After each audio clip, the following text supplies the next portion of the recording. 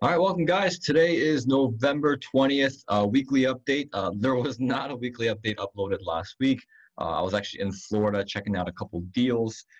So I guess I could fill you guys in on what happened. But first, let's go ahead and per usual, we're going to go ahead and do some market updates, figure out what's going on.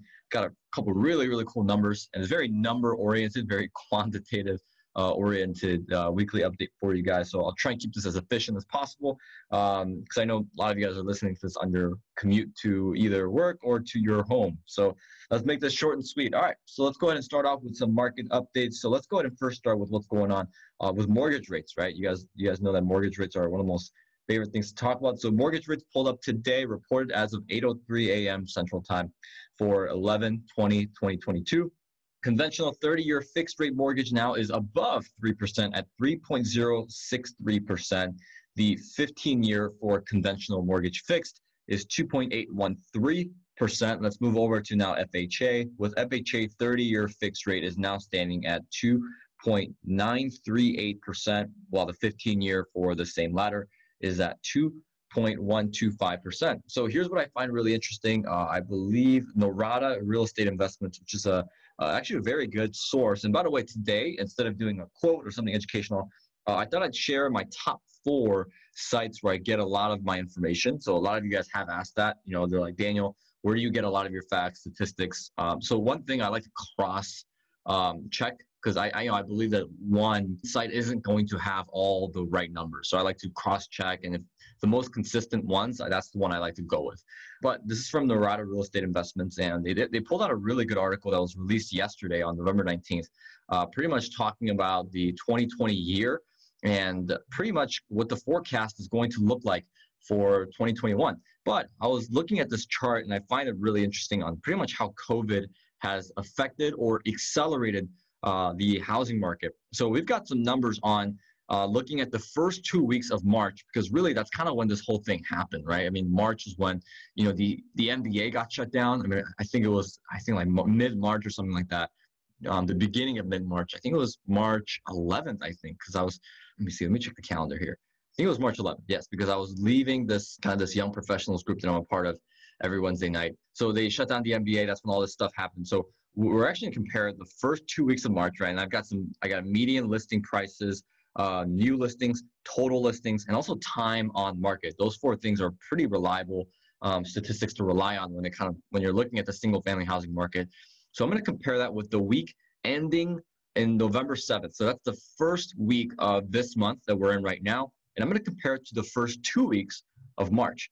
So median listing prices was up. So the first 2 weeks of March, the median listing price was up 4.5% year over year. So if you're looking at the first 2 weeks of March compared to the first 2 weeks of March in 2019, 2020, we saw a 4.5% increase year over year. Check this out. For November, we're looking at a 12.9% increase year over year. Now, for me, that's fascinating. Why do I find that fascinating? Well, because typically during, if you're looking at October to November, housing markets actually typically go down.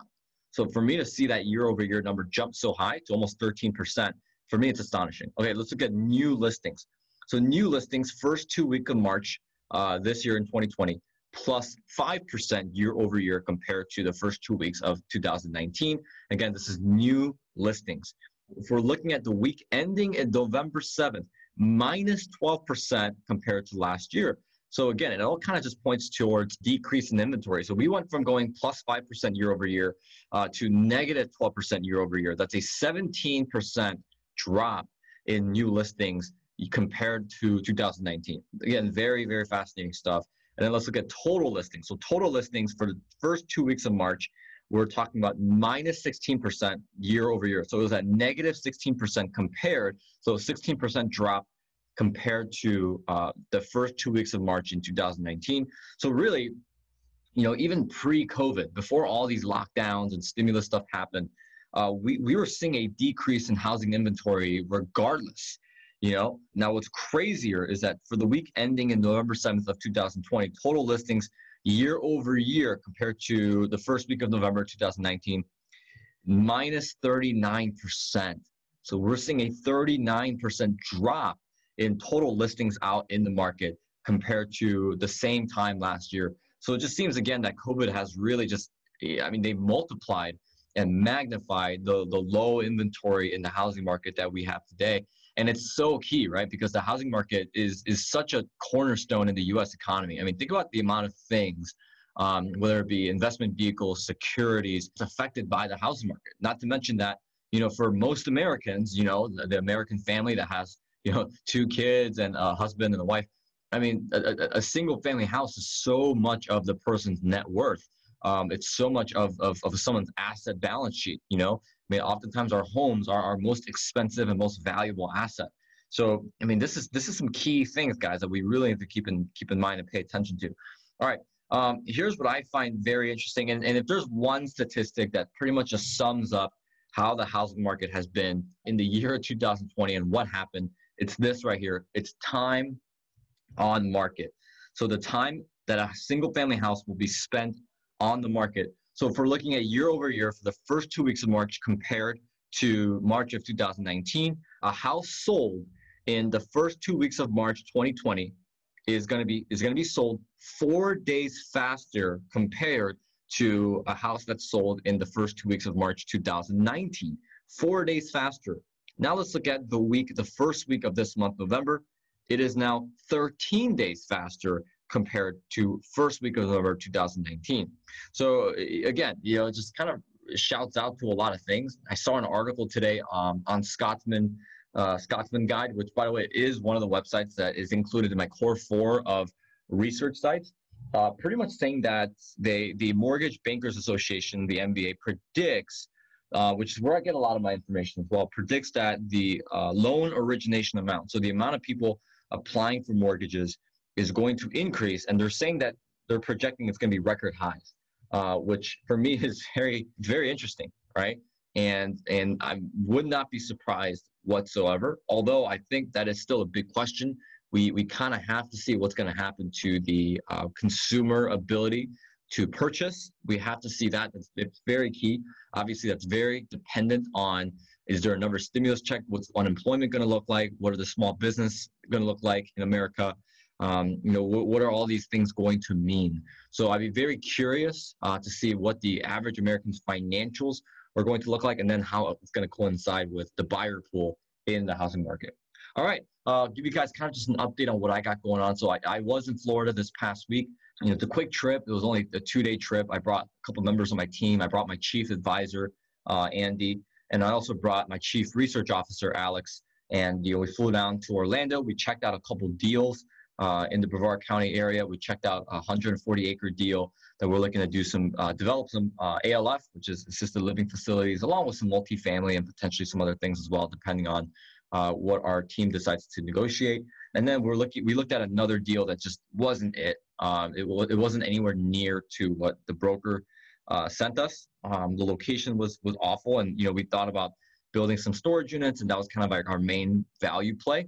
And then we go there and we find out that there is a 280-unit apartment complex being built right next door. And well, guess what? They also offer storage for only $50 a month. So that plan just kind of went out the window. But we were sent another deal that's near some pretty prominent companies and organizations moving in. So we've got some deals we're looking at. Overall trip was great. This week for me was very interesting. It was very laid back, but at the same time I had there's a lot of pockets of productivity. One of the things that I'm learning and trying to refine my skills in is the ability of decision making. I think decision making is a very good skill, and that's something that I've been learning. So if you guys have any suggestions, if you have any book suggestions, email me at Daniel@the Kwok Brothers.